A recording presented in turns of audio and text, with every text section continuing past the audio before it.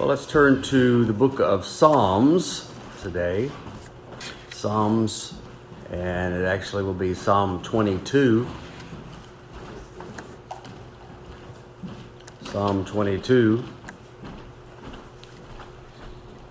As you all are aware, or could be if you remember last Lord's Day, we finished up Acts, the book of Acts, and so now I have been planning on coming to some particular studies, and I have settled upon the 22nd Psalm, which I know is a little bit different as far as this hour is concerned, but there's no right or wrong way necessarily in how to conduct this first hour. So if I make it more of a teaching aspect, then that's one thing. If I make it more sermonic, that's another. But today I do want to. It'll be a little bit of both as we begin this study of this particular Psalm, Psalm 22. So before we begin, at least talking about any of this, let's go ahead and read Psalm 22 before we begin on all of this. It says here, if I get this right, to the chief musician upon Aijaleth Shahar, a psalm of David. My God, why hast thou forsaken me? Why art thou so far from helping me, and from the words of my roaring? O my God, I cry in the daytime, but thou hearest not, and in the night season, and am not silent. But thou art holy, O thou that inhabitest the praises of Israel. Our fathers trusted in thee. They trusted, and thou deliverest them. They cried unto thee, and were delivered. They trusted in thee, and were not confounded. But I am a worm, and no man, a reproach of men, and despised of the people.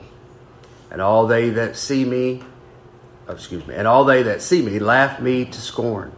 They shoot out the lip, they shake the head, saying, He trusted on the Lord that he would deliver him. Let him deliver him, seeing he delighted in him. But thou art he that took me out of the womb. Thou didst make me hope when I was upon my mother's breasts. I was cast upon thee from the womb. Thou art my God from my mother's belly. Be not far from me, for trouble is near, for there is none to help. Many bulls have compassed me. Strong bulls of Bashan have beset me round. They gaped upon me with their mouths as a raven and roaring lion. I am poured out like water, and all my bones are out of joint. My heart is like wax. It is melted in the midst of my bowels. My strength is dried up like a potsherd. My tongue cleaveth to my jaws.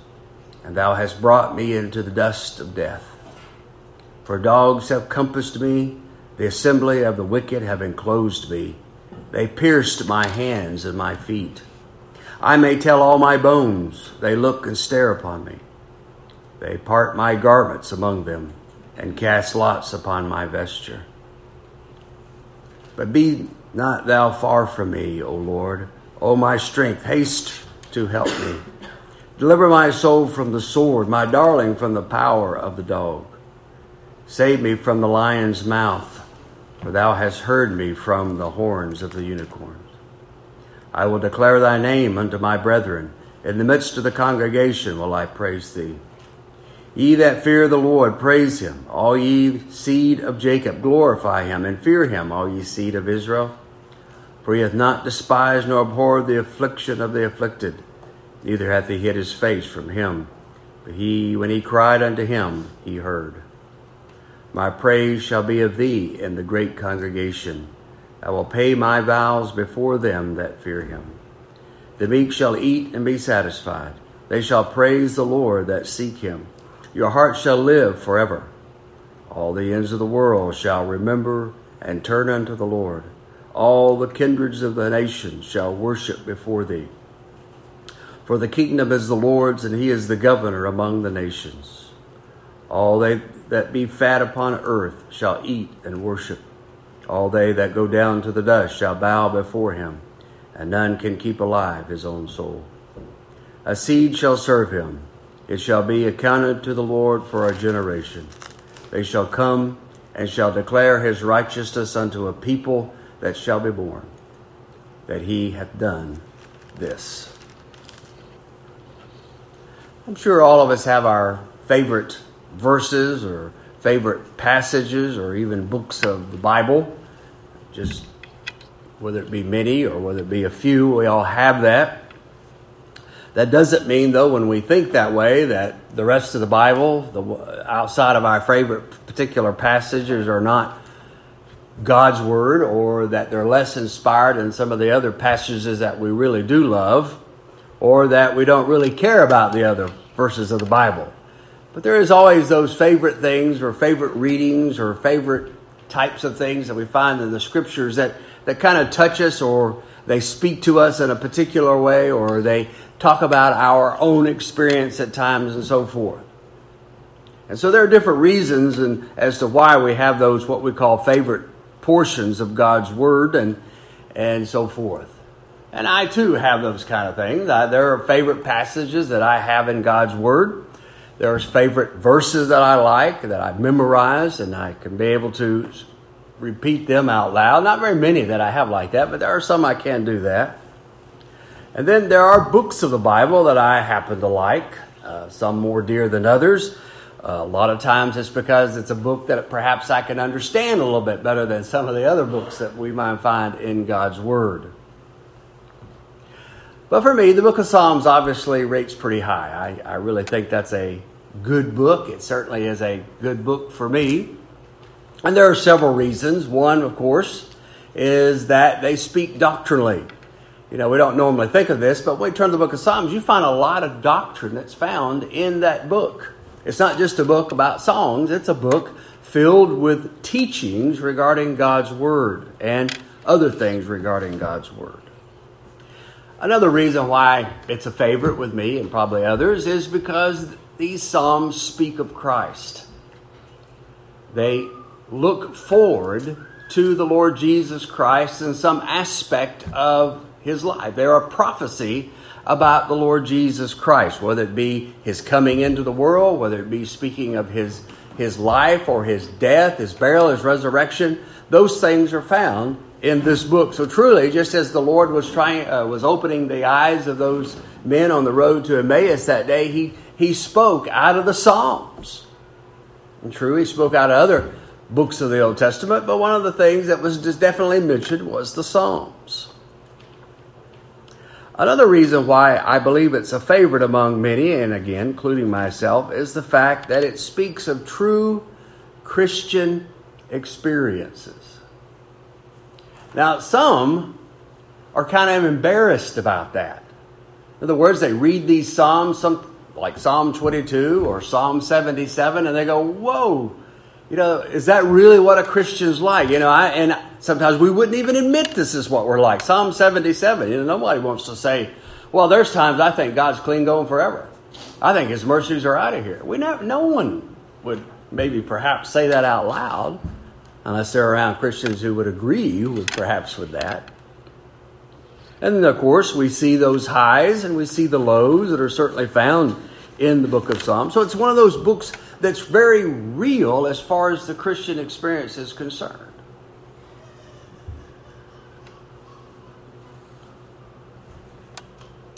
And not only do we like the book of Psalms, or some have it as their favorite book, then we find that there are some particular Psalms itself within the book of Psalms that are kind of our favorites. For instance, I like Psalm 1, I like Psalm 2, Psalm 23, I think is a favorite with most people. I like Psalm 32, that's one of my favorites. I like Psalm 51. You remember we spent months and months preaching from Psalm 51. Psalm 119, and I like it so much because it speaks about the Word of God, and that's one of my favorite topics. I love to think about the Bible, not just what the Bible means, but the Scripture itself. The amazing work of how that God, however that process took place of inspiring the Word of God and then preserving it down through the ages and so forth, all of that. I like Psalm 22.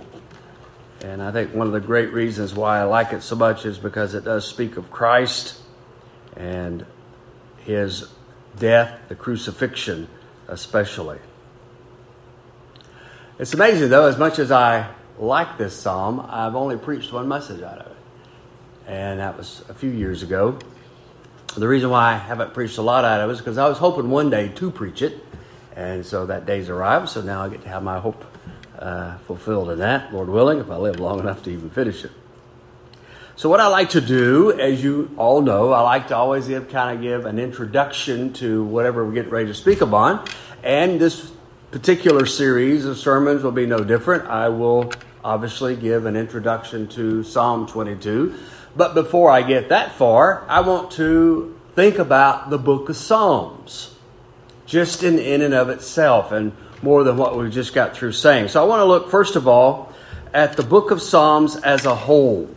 What can we say about it? Now, I was kind of hesitant doing this because when we went through Psalm 51, I spent quite a bit of time talking about the book of Psalm itself.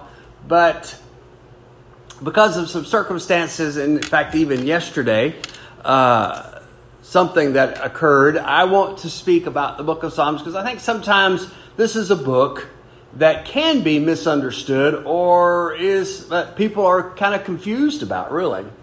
And I don't think necessarily that would be a view here, but just in case, I want us to be kind of on the same page in regard to that. And whether you agree with this, anything I'm about ready to say, or most of what I'm about ready to say, that's your business. But this is my background in it, and this is what I'm going to be kind of seeing as I go through this psalm or any other psalm, as far as that goes in the book of Psalms. First of all, I want us to know how that the Psalms are used in the Scriptures themselves. And there are several ways that I have divided up, anyway, of how that the book of Psalms is used throughout the Scriptures. First and foremost, I would have to say the book of Psalms was really meant for singing. Now, I know that's an odd thing in our day and time to think that way, but it is. It's a book that was meant for singing, whether it be privately or corporately. It was a book that was used to sing with. Even by our Lord Jesus Christ. In Hebrews 2:12, which one of these days we'll get to in our exposition of that book, it says there, saying, I will declare thy name unto my brethren. In the midst of the church will I sing praise unto thee.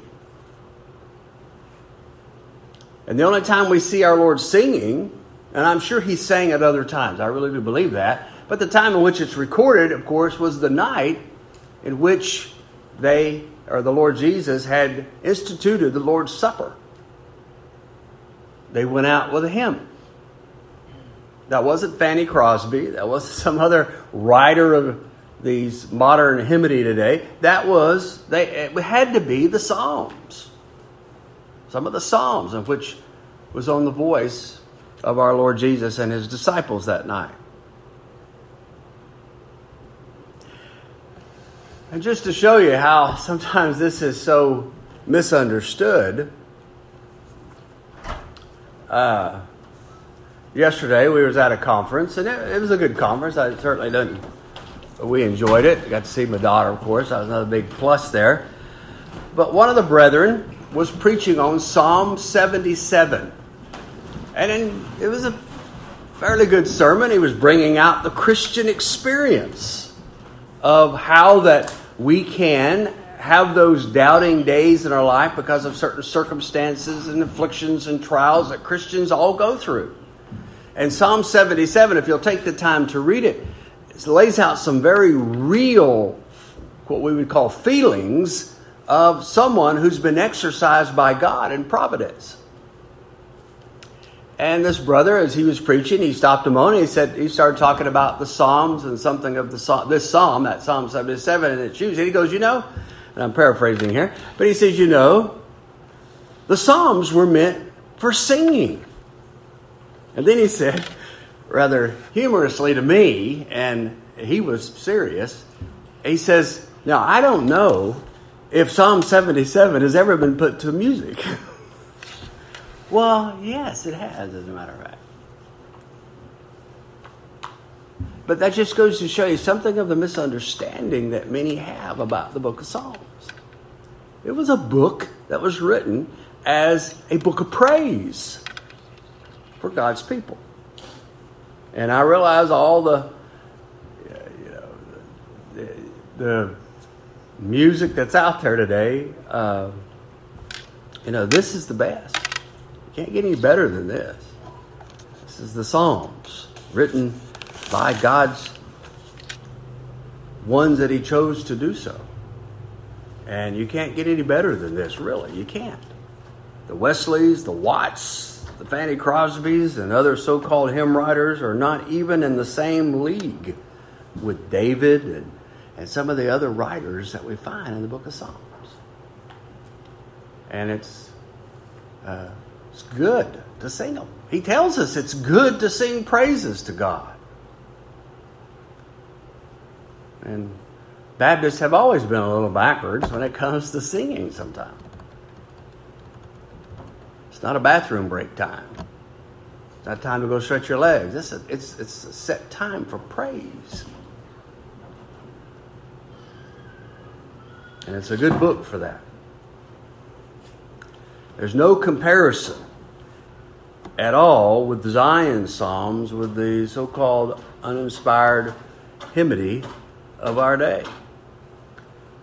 Just to anybody struggling with that issue, then I understand if they do. But there is a good book out there, of course, other than the Bible itself, but a book written by a fellow named Michael Bushell. It's called The Songs of Zion. And it's a very helpful and it's a very instructive book that defends the subject of exclusive psalmody, that is, singing psalms only for public worship.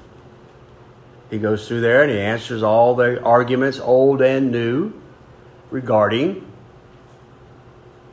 singing of psalms.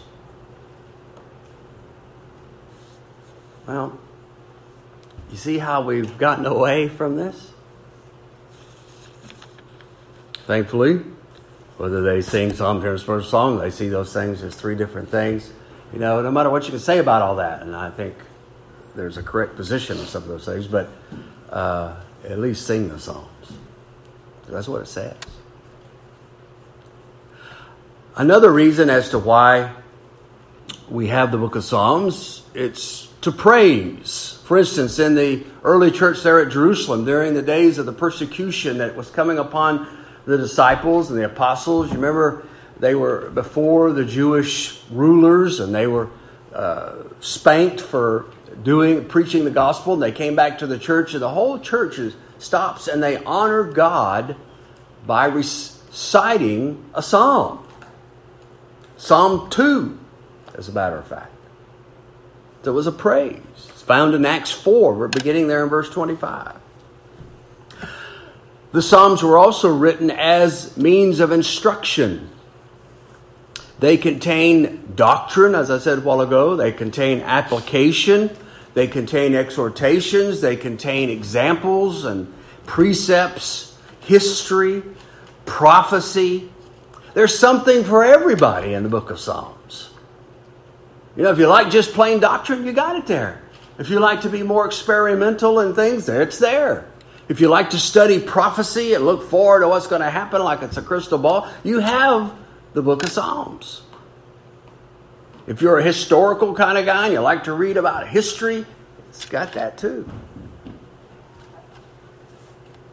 If you want to know how to pray, you got that too. You want to know how to sing, you got that as well.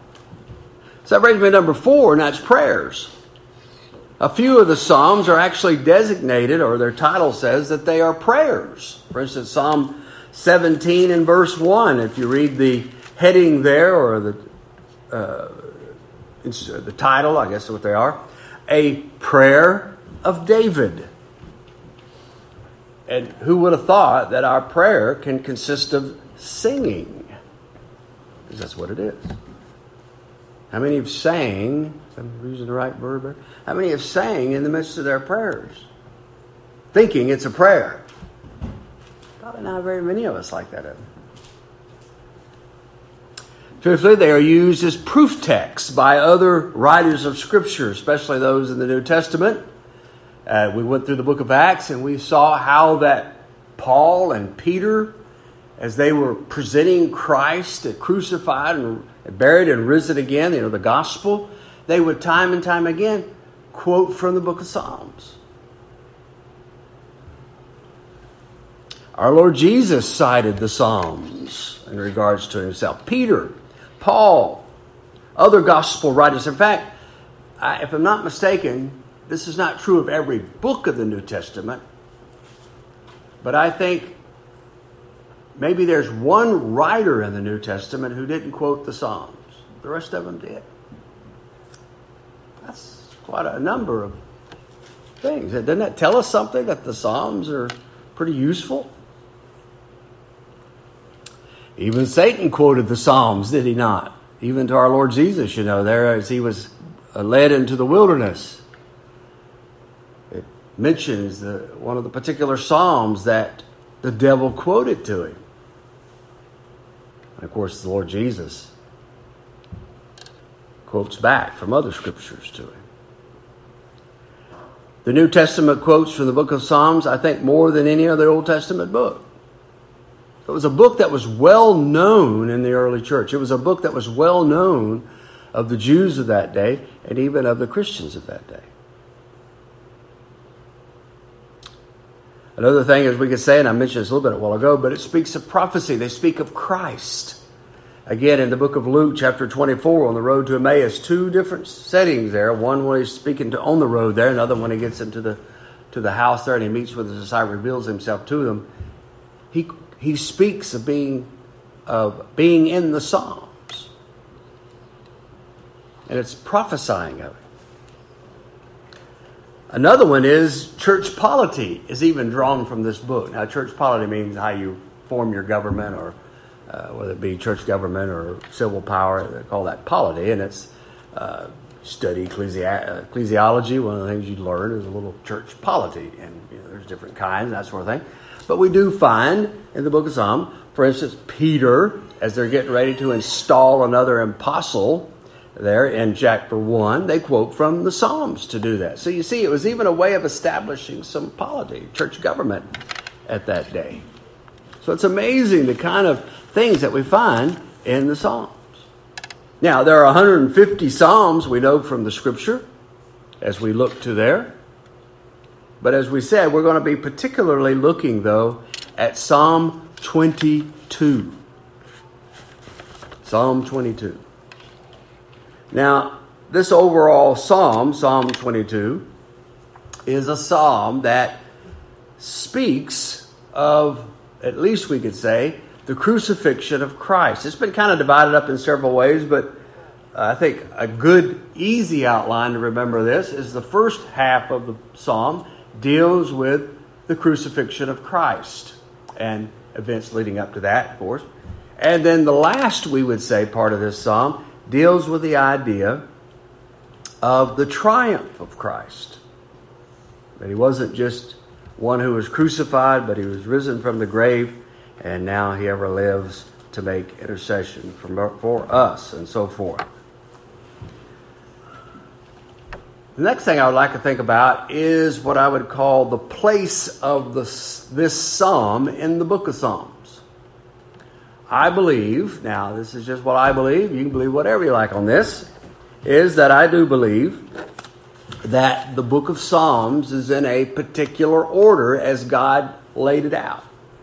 I think Psalm 22 is where it's at because that's where God wanted it. Now you say, well, yeah, we all believe in the sovereign decree of God. He does things like that. No, but I mean that in a different way. I do believe that. I think Psalm 22 is where it's at because God had the writers and whoever assembled this thing for that particular position. And I say that because, Paul in the New Testament quotes and he says the second Psalm. So there was something about the order of the Psalms that was there. So obviously we find it between, this is really brilliant, you find the book Psalm 22 between Psalm 21 and Psalm 23. And you'll notice that Psalm 23, 2, is quite different than either of those two Psalms, Psalm 21, Psalm 23. Psalm 22 is not Psalm 23, is it?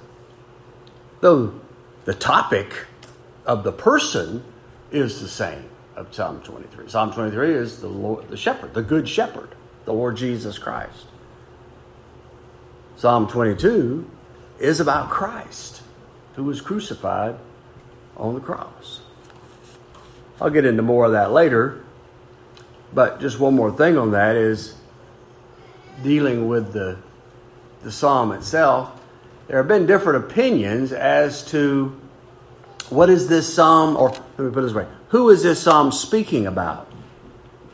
And there is the opinion of some that it speaks of David and David alone. They read the title, a Psalm of David, and they go, okay, this is a psalm about David and no further than David. They don't see any other person but David himself. Of course, we think that's a bit erroneous, do we not, if we believe the New Testament. Another one would say that it is David and the nation of Israel. In other words, David here is personifying all the trials and tribulations and afflictions that have come upon Israel and so forth. Another view is that it's David again, but for any righteous man who suffers. In other words, if you're a suffering man, you can take Psalm 22 and you just say that's yours. Because after all, you're a suffering believer. And then there are those who would say that it's of Christ, which of course would be true. We can turn to the New Testament, as we will be doing, and as we study this, preach through this, and see that these things that are mentioned here, quoted here even, are quoted in the New Testament, and even by our Lord on the cross. That very first verse, my God, why hast thou forsaken me?" was uttered by our Lord Jesus on the cross as he was being crucified. So if we believe our New Testaments and we are Christians, then we would say truly that is speaking of Christ. But then it gets even a little more difficult in trying to discern all this. How much of David and how much of Christ is here? Is it a little bit of David and a whole lot of Christ? Or is it a whole lot of David and a little bit of Christ? Or is it kind of equal? Well, I'm not going to argue into that. I don't know. I would think, I can't get around the fact that it is speaking of Christ. And perhaps it's one of those where it's a little bit of David and a whole lot of Christ here. I don't believe these things that are mentioned here in Psalm 22 can all be addressed regarding David himself. David was never crucified that we're aware of. David, as we're aware of, never had his feet and hands pierced.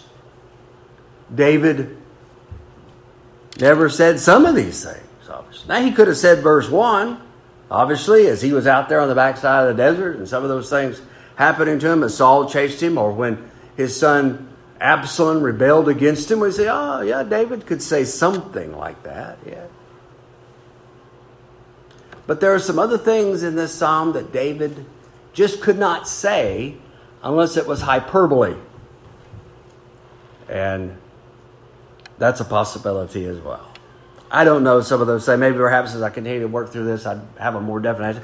But this I can say, it's written by David. It's a psalm of David. And while there may be something of David here, it's really a prophecy of Christ.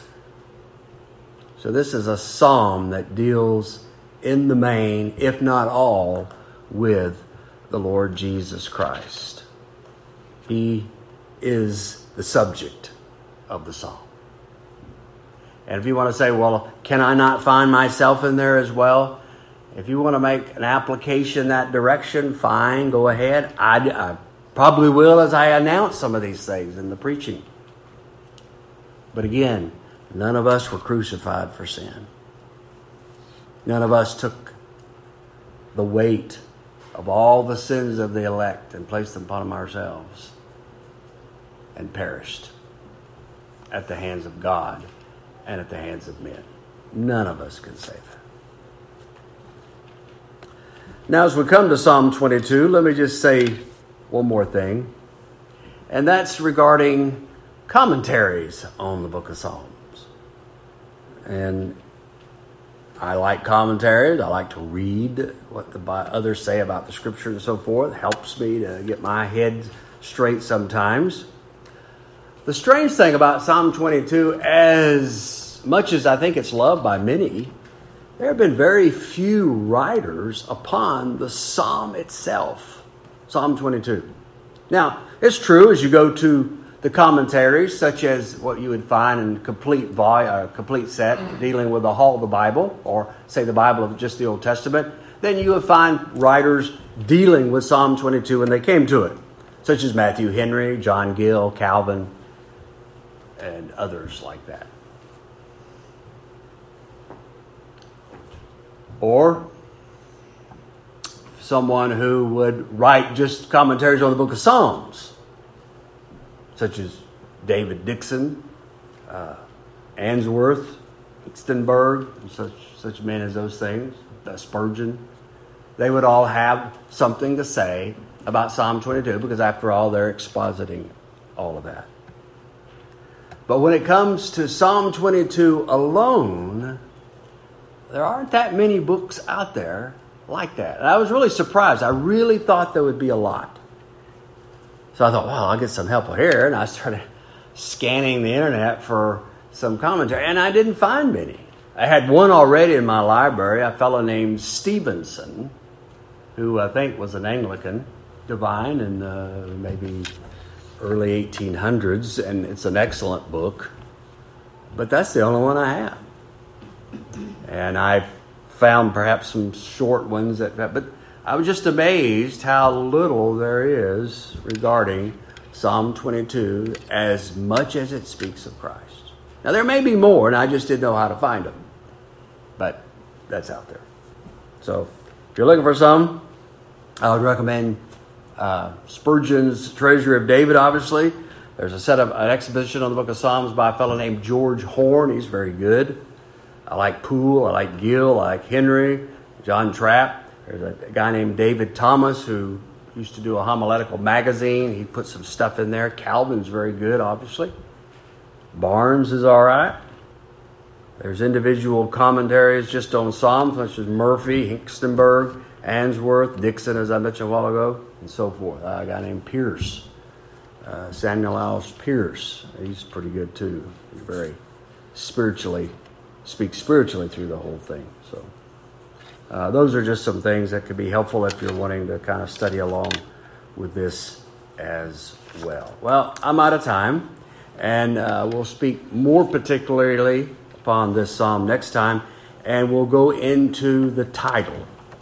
Because there are so many titles we do see in the Psalms, I think we have questions about them, and so I just want to give a little brief information about the titles as we'll be looking through this psalm itself. So we'll stop there, and Lord willing, we will pick this up next time. So may God bless you.